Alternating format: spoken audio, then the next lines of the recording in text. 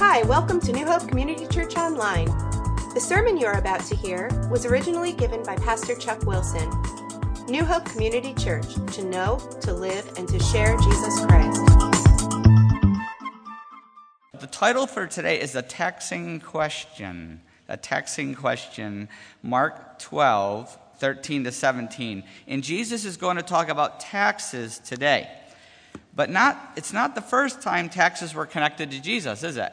A lot of you found that. I sent out that email. If you don't get the emails, let me know, and I'll give you the weekly updates with emails. But some of you found the connection. It was the first, when his birth, Luke 2, 1 to 7. In Luke 2, 1 to 7, the first time Jesus is connected to taxes. In those days, Caesar Augustus issued a decree that a census should be taken of the entire Roman world. This was the first census that took place while Quirinius was the governor of Syria, and everyone went to his own town to register. So Joseph also went up from the town of Nazareth in Galilee to Judea, to Bethlehem in the town of David, because he belonged to the house and line of David. He went there to register with Mary, who was pledged to be married to him and was expecting a child. While they were there, the time came for the baby to be born, and she gave birth to her firstborn, a son. She wrapped him in cloths and placed him in a manger because there was no room for them in the inn. So Jesus' birth is also connected because the census was so that they could tax the whole world. That's why Caesar was doing this. And so Jesus' birth was connected to taxes, and that's how Mary and Joseph got to Bethlehem in the first place to fulfill that prophecy. And now we find Jesus going full circle as he gets ready to come to his death. Taxes once again enter into the picture. Taxes are a touchy subject. Nothing freaks us out more than taxes, right? Nothing. The government taking our money, and it made the Jews in Jesus' time very mad. I mean, that's how we became a country, right? The revolution, they tried to take our money, right? The British, that is.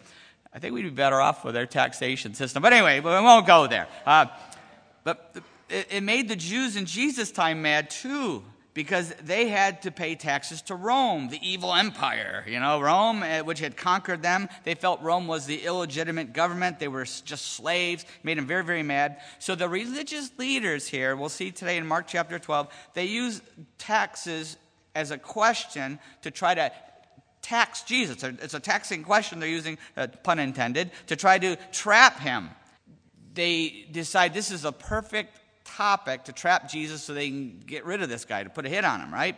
And now he's fighting the religious leaders, part 2 here. The first punch we saw a couple weeks ago, when they threw the first punch, they questioned his authority. Once again, you get the CDs or go on the podcast there. He sidesteps the punch, throws a counter punch, which we saw last week, the parable of the wicked tenants, which was them.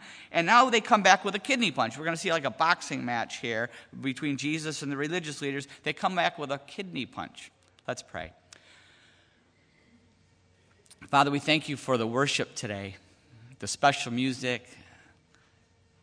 We thank you for bringing each one of us here for this time. And Lord, some of the things we look at today are going to be hard because it comes from your word, but we pray that your Holy Spirit would open our hearts and minds to accept your word and to obey your word, and that our lives would be changed. And if anybody here doesn't know you as their Savior, they haven't believed and received your Son Jesus, that this would be that day. We pray it in Jesus' name. Amen. Okay, let's pick up the passage. Mark chapter 12, verse 13. Later, they sent some of the Pharisees and Herodians to Jesus to catch him in his words. They came to him and said, "Teacher, we know you are a man of integrity. You aren't swayed by men, because you pay no attention to who they are, but you teach the way of God in accordance with the truth. Is it right to pay taxes to Caesar or not? Should we pay or shouldn't we?" But Jesus knew their hypocrisy. "Why are you trying to trap me?" he asked. "Bring me a denarius and let me look at it." They brought the coin, and he asked them, "Whose portrait is this, and whose inscription?" "Caesar's," they replied. Then Jesus said to them, "Give to Caesar what is Caesar's, and to God what is God's." And they were amazed at him. So we'll start with verse 13. This is the kidney punch. Later they sent some of the Pharisees and Herodians to Jesus to catch him in his words. So we see the cheap shot, the sneak attack, the kidney punch here. The Pharisees and Herodians come to Jesus together. You've heard the saying, war makes strange bedfellows. This is like World War II when the U.S. and Russia were working together to fight Nazi Germany.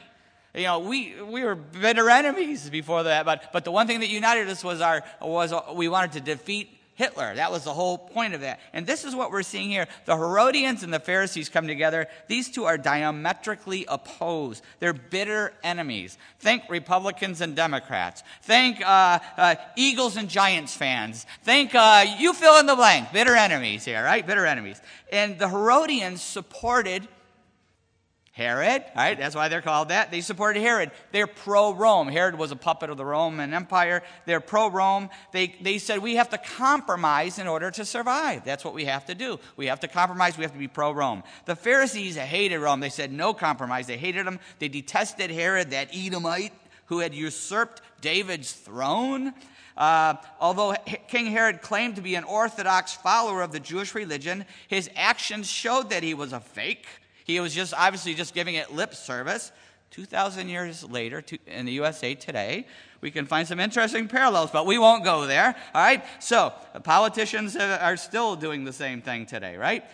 So they hate each other, but what really unites them is they hate Jesus even more. They hate Jesus even more. They saw Jesus as a threat to the status quo for two different reasons. The Herodians saw him as a threat to their status quo because if Jesus sparks a rebellion, which is what they were afraid of, if he sparks a rebellion, a revolt against Rome, that's going to mess everything up. And that's exactly what happened later on, not because of Jesus, but because of the Zealots, right? The Pharisees were upset because the crowds were going crazy for this Jesus guy. They thought he was the Messiah, which he was, and they were going to lose their power, their prestige, their wealth, because they were fleecing the people. Remember how he cleared the temple? They were fleecing the people, not just sheep, but the people too.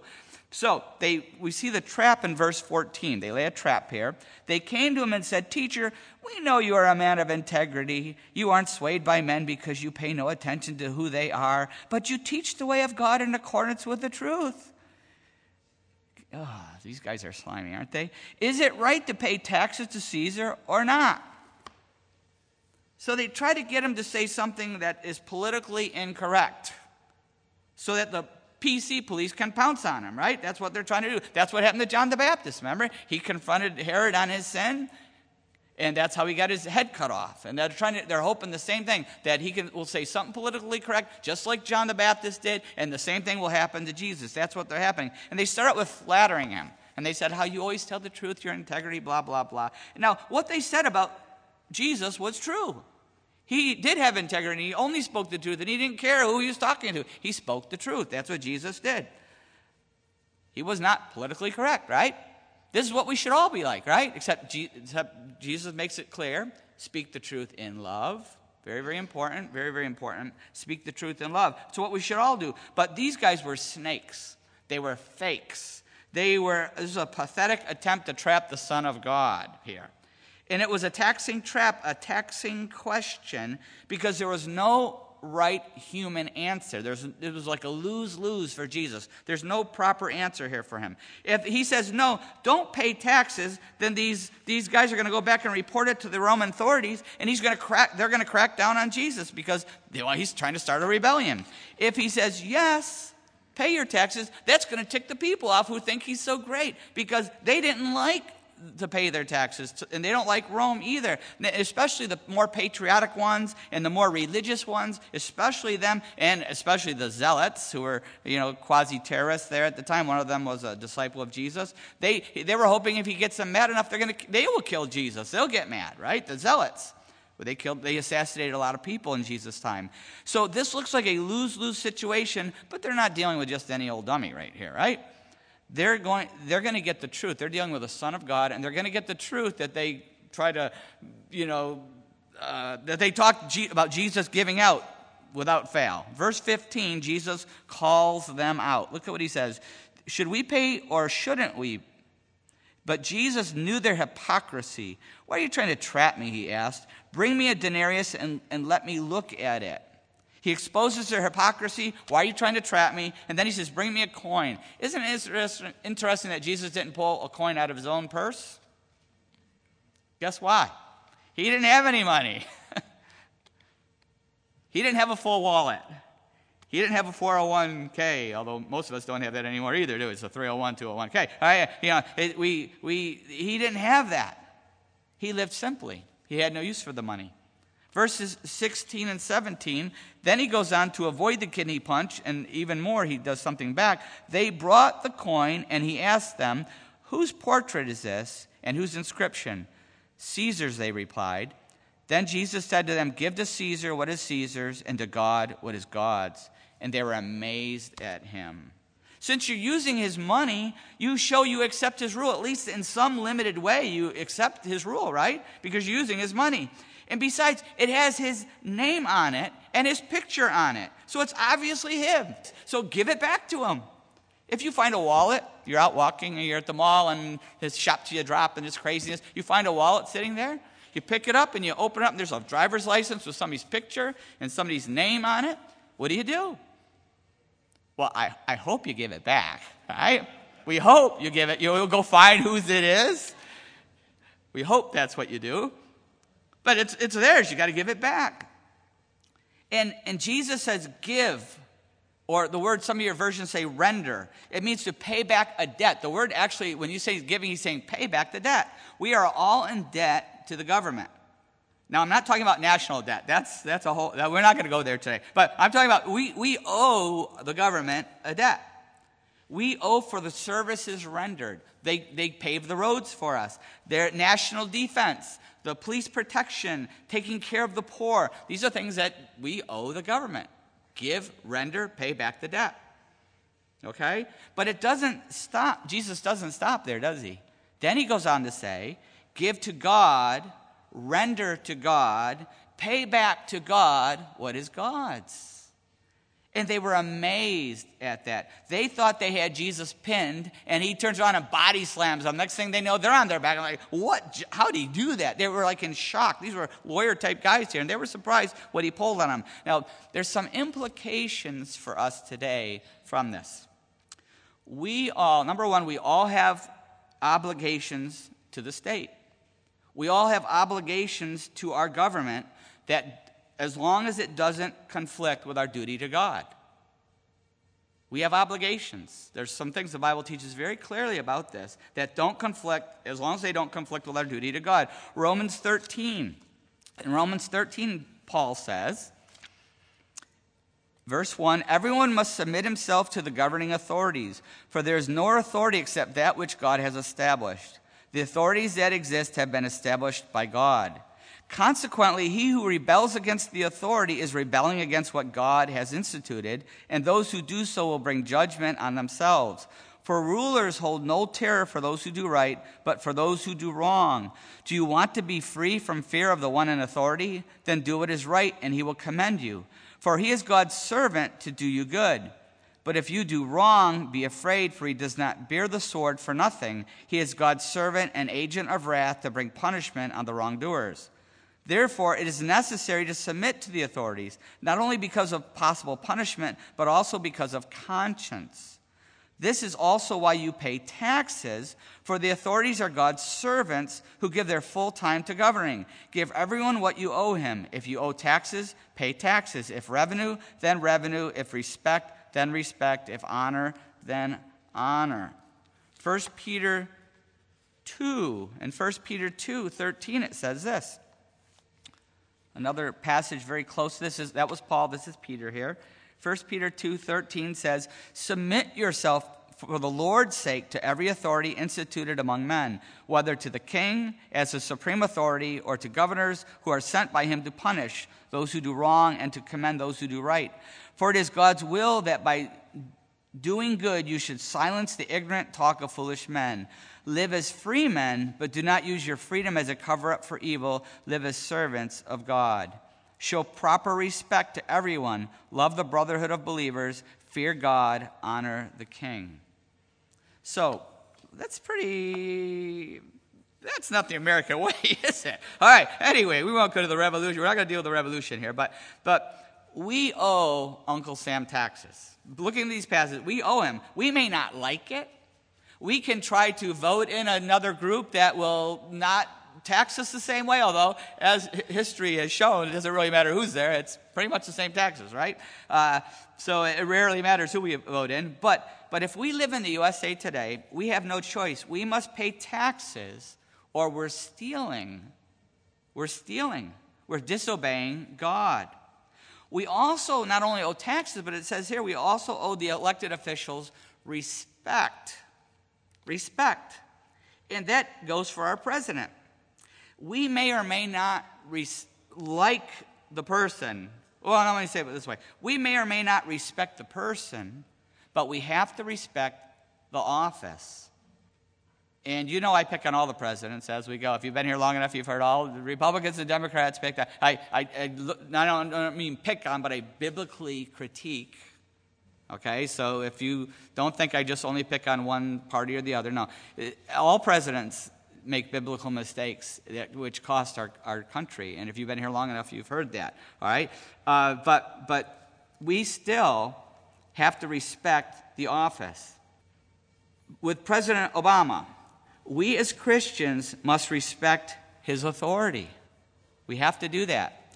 You probably notice if you tell an Obama joke, I usually don't, I might smile, but I try not to get too into it. You send me an email, I don't pass them on. I might laugh, because sometimes they're funny. But anyway, but you know what? I don't pass them on because you know why? We got to respect the guy. We have to respect him.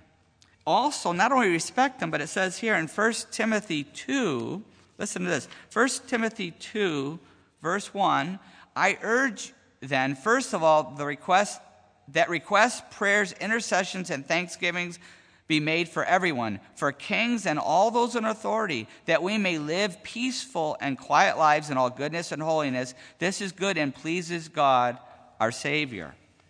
So not only do we have to pay, but we have to pray. We have to pray for those who are in authority, including our president.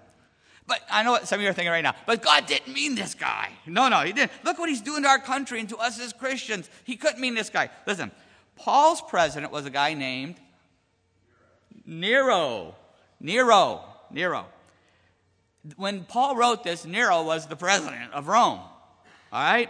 And President Obama may have his faults, but at least he's not crucifying and using Christians as human candles for his parties. That's happening around the world, and he's overlooking that, but that's a whole other thing, right? We won't go there today. So keep this in mind whenever there is important to pay and to pray and to respect. Does that mean we give our government total support, that we never go against them? No, because what did Jesus say? Give to God what is God's. And sometimes that is in conflict with a government, right? But it must be a biblical issue. This is very, very important to understand. Not something we just don't like. We might not like taxes and what the president's doing with our taxes. We may not like gun control. You know, people on both sides of that issue. But we might not like what this president is doing with gun control. We might not like Obamacare, and what it's costing us. And we can do all we can. It's okay as a Christian to do all we can to try to vote against these things and try to influence. But we do, on these issues, we must submit to the law. We have to pay our taxes and pay our respect, because these aren't biblical issues. These are personal issues. But if the president or the law of the land goes against the law of God, it goes against God's word, then we are called to do what? To obey God over man. In fact, in Acts 5:27-29, and this is important to understand, not personal decisions, but biblical issues that are clearly laid out. In Acts 5:27-29, it says, the apostles were called in, and they're being told that they're not allowed to witness anymore, and they're being threatened. And it says here, having brought the apostles, they made them appear before the Sanhedrin, that's the ruling party of the Jews, the rulers of the Jews, to be questioned by the high priest. We gave you strict orders not to teach in this name, he said, yet you have filled Jerusalem with your teachings and are determined to make us guilty of this man's blood. Peter and the other apostles replied, we must obey God rather than men. We must obey God rather than men. We must give God our ultimate obedience when it conflicts with our government. And this is where biblical issues come in. Biblical issues, not personal, biblical issues. Our president is opposed to many biblical moral issues. And this is an important thing to understand. And where that's the case, we have a whole nother higher power to obey. Abortion comes to mind, a big one. Abortion is very, very serious. In Numbers 35:33, Moses says, "Do not pollute the land where you are. Bloodshed pollutes the land, and atonement cannot be made for the land on which blood has been shed except by the blood of the one who shed it." Talking about killing here, murder, which is exactly what abortion is. Now, if you're here and you have had a history with abortion, you know I've talked about this many times. God's mercy and grace is there for everyone. And if you still have not repented and have the pain of that, talk to Kim. She'll connect you with one of the ladies. If you're a guy, talk to me. I'll connect you with the men. We have many people who have gone through this and have found healing and can help you. So I want to stress that. This is not to bring up old wounds if you've made peace with God on this. But abortion is very, very serious. It pollutes the land. The president was in the news today with this whole global warming pact and pollution. And hey, I don't like pollution. I like to breathe clean air. I'm from the farm. Yeah, it's different kind of bad air. But anyway, I like clean air, believe me. But there's a lot more serious pollution going on than by factories and by any industry. It's bloodshed. That's what God will judge the land for. Very, very serious. And we must do all that we can to fight against this evil. That does not include violence. You all saw what happened recently with this guy who had some kind of religious background who went into a Planned Parenthood and shot people. That is so wrong. That put that guy on the same level as the people inside, right? The shooter was going against the Bible when he went in and shot those people. He put himself on the same level as the abortionists and the people working inside the abortion clinic. But I always make sure it's a horrible act what he did. But let's not forget the horrific acts that were going on inside the Planned Parenthood too. Because I have people come up and needle me because they know my position, biblical position. Say, "Oh, you see what that guy did? You know, the shooting at people." I said it was terrible. It was horrible. It was just as bad as what was going on inside Planned Parenthood. Then they don't know what to say. I said, except he wasn't shooting them to take their body parts to sell them. It's unbelievable, isn't it? We must do anything that we can do to stop abortion. Anything that we can legally do, we should do. And anything that we can personally do, we should be doing. Even though it goes against what the government wants in our country, and even though it goes against a so-called Supreme Court, little s Supreme Court, we should do all we can. Help those who are struggling. There are many men and women wrestling with should they have abortions, be involved with abortion. And it's very important that we help people who are struggling with that and help them through that process and help them after the baby is born and keep on helping, which, we do over and over and over again. It's also important that we repent.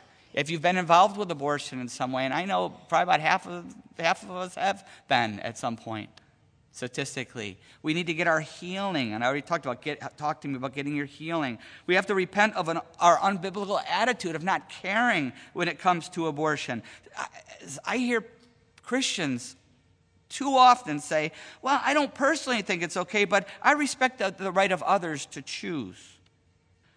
I'll bet if I said to those same people, "Yeah, my dog is going to have puppies, I decided to kill him."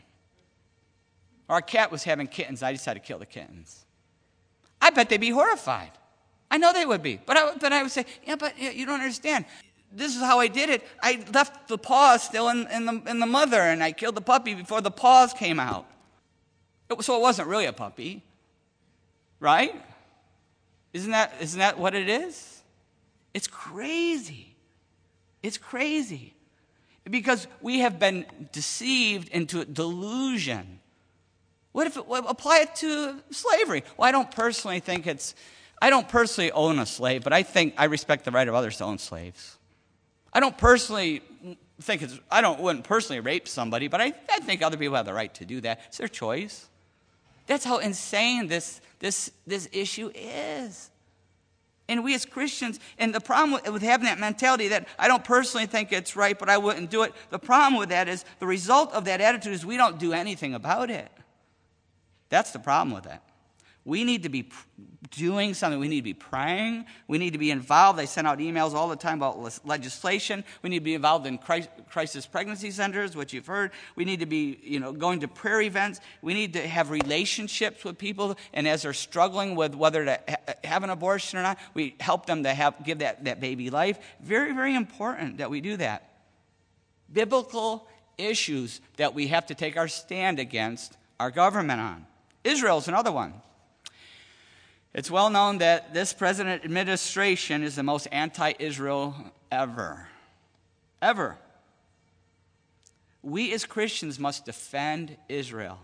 We must stand up for them, and any form of anti-Semitism anywhere, we must take a stand against it. The Bible commands that. Another issue, sanctity of marriage. We must take our stand. It's going to cost us. Look at the people who wouldn't bake the cake, right? Now they're losing their business, huge fines. I mean, can you imagine? Free speech, right? But we're going to have to take our stand when it comes to marriage. With witnessing, you've probably noticed different laws that have been passed that are trying to squeeze our chance to share about Christ in public venue, where you can't share Christ in the workplace. You can't out in public in any way. They're trying to squeeze it here in USA Today. Acts 5, that's what it was all about. They're trying to silence Christians from telling the truth, from speaking the truth in love.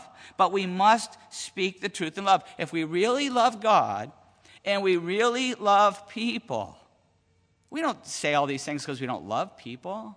It's not mean. It's because we love them. If I didn't care about them, I'd go back to the farm. Right? Let people live the way they want.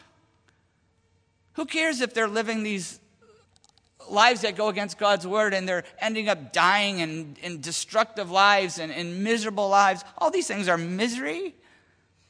It's horrible. But if we love people, we're going to tell them, even though it hurts them and us to stick our neck out like that. But that's what love is. We love God. And we love people enough to tell them something, even though they're going to get mad at us, say bad things about us. Even though we might face persecution in this country, even though we are going to face persecution in this country, we speak the truth in love. And if we don't love people, then don't say it. Because if you say it without love, you're gonna do damage. Speak the truth in love. Will we share God's truth, the truth of God's love, no matter what it costs us? The apostles were told to shut up. We read that in Acts chapter 5. But what did they do?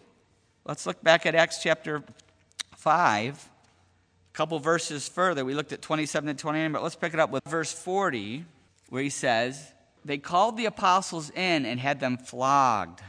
Then they ordered them not to speak in the name of Jesus and let them go. The apostles left the Sanhedrin, rejoicing because they had been counted worthy of suffering disgrace for the name. Day after day in the temple courts and from house to house, they never stopped teaching and proclaiming the good news that Jesus is the Christ.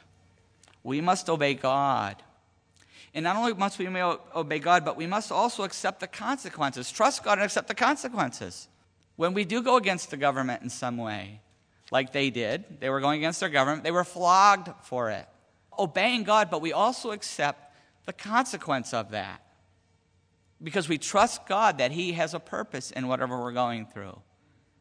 Paul and Peter, who wrote these passages, were both killed. Paul was beheaded and Peter was crucified upside down per his own request. We accept the consequence. But we love God and people enough to speak the truth in love. How is God speaking to us today? Are we giving to Caesar what is Caesar's? Are we paying what we owe and praying? Are we paying the money and paying the respect and praying for our leaders, even our president who seems to be against Christ? More importantly, are we giving to God what is God's? Our lives, our obedience, our holiness. Are we glorifying God through our lives? See, that's the most important thing we can give God is a holy life, a life that glorifies Him. Are we speaking the truth in love? Are we that salt and light that Jesus talked about? Light to the world. Are we that light? This Christmas season, every time you see Christmas lights, remember, that's me. It's in the dark, and those lights look so beautiful. They stand out in the dark. We are in dark times. We can really stand out for Jesus Christ. Are we taking that stand? And not only does God want, not only as Christians are we giving God what is God's, our lives, but maybe you're here and you're not a Christian yet. Have you ever given your life to God? That's the first step. Have you ever given your life to God? Do you realize that He gave the life of His one and only Son for you so that you could have real life, eternal life? That starts right here. The moment you put your faith in Jesus Christ and give your life to Him, you get a brand new life here, and you get life forever with God someday. Do you have that? John 3:16 says, "For God so loved the world that He gave His one and only Son, that whoever believes in Him shall not perish but have eternal life." Jesus was born at Christmas for a purpose, so that He could die for us, so that He could die on a cross in our place and take our sin, take our punishment on Himself. So that if we put our faith in Him, our trust in Him, just as the Jewish people put their trust in the sacrifice of the Lamb to save them, to wash away their sin, we put our trust in the Lamb of God, Jesus Christ. That was a picture of Jesus coming someday as the Lamb of God, and He would die in our place. He was a sacrifice in our place. If we put our faith in Him, our trust in Him. Let's pray. Have you ever given your life to God? Have you ever put your faith in Jesus? The one who died on the cross in our place to take our punishment. The one who rose from the dead so that we could have brand new life someday. To give us the power to live a new life. For God so loved the world that He gave His one and only Son, that whoever believes in Him shall not perish but have eternal life. You can have that life right now. This could be the most special Christmas you've ever experienced because you've given your life to Jesus Christ right where you're sitting. The prayer of faith. God, I believe Jesus died for me. He was sacrificed for me. I'm putting my faith in Him. My complete trust in Jesus. My hope in Him. I repent of my old life. Anything that goes against your word, I repent of. I ask you to forgive me. If you have just given your life to God, He has given you a gift. A second gift. He gave His first gift, His Son Jesus, and now He has given you eternal life that starts right now. His Holy Spirit is living inside of you, and your life will never be the same. I want to encourage you to tell somebody. If you came with a family member or a friend, or tell me on the way out, or fill out the card, stick it in one of the boxes, email, text, anything. Let me know, let somebody know about your faith in Christ. Because we're going to be excited, and we're going to encourage you in your new life in Christ. For those of us who have already put our faith in Christ, how is the Holy Spirit speaking to us? Maybe we are convicted about our government and paying and praying and respecting our government. Maybe our prayer is about putting God first. There's something that we need to make the commitment to put God first that goes against our culture or our government or our sinful flesh. But by faith, we need to say, God, I'm going to put you first. I'm going to speak the truth in love. Maybe there's somebody God is putting on our heart to speak that truth. Maybe even just to invite to a Christmas Eve service. Father, I pray that as we come to this Christmas season, 12 days to go, every time we see a Christmas light at night, in the darkness, that would remind us that we are that light, that you've called us to be that light in a very, very dark world and getting darker all the time. We pray that your Holy Spirit would move in us, that we wouldn't buy the world's lies or buy Satan's lies, but we would think biblically, that your word would be what transforms our mind. We wouldn't be conformed to the world, but we would be transformed by the renewing of our minds. And it would change the way that we live. Pray that in Jesus' name. Amen.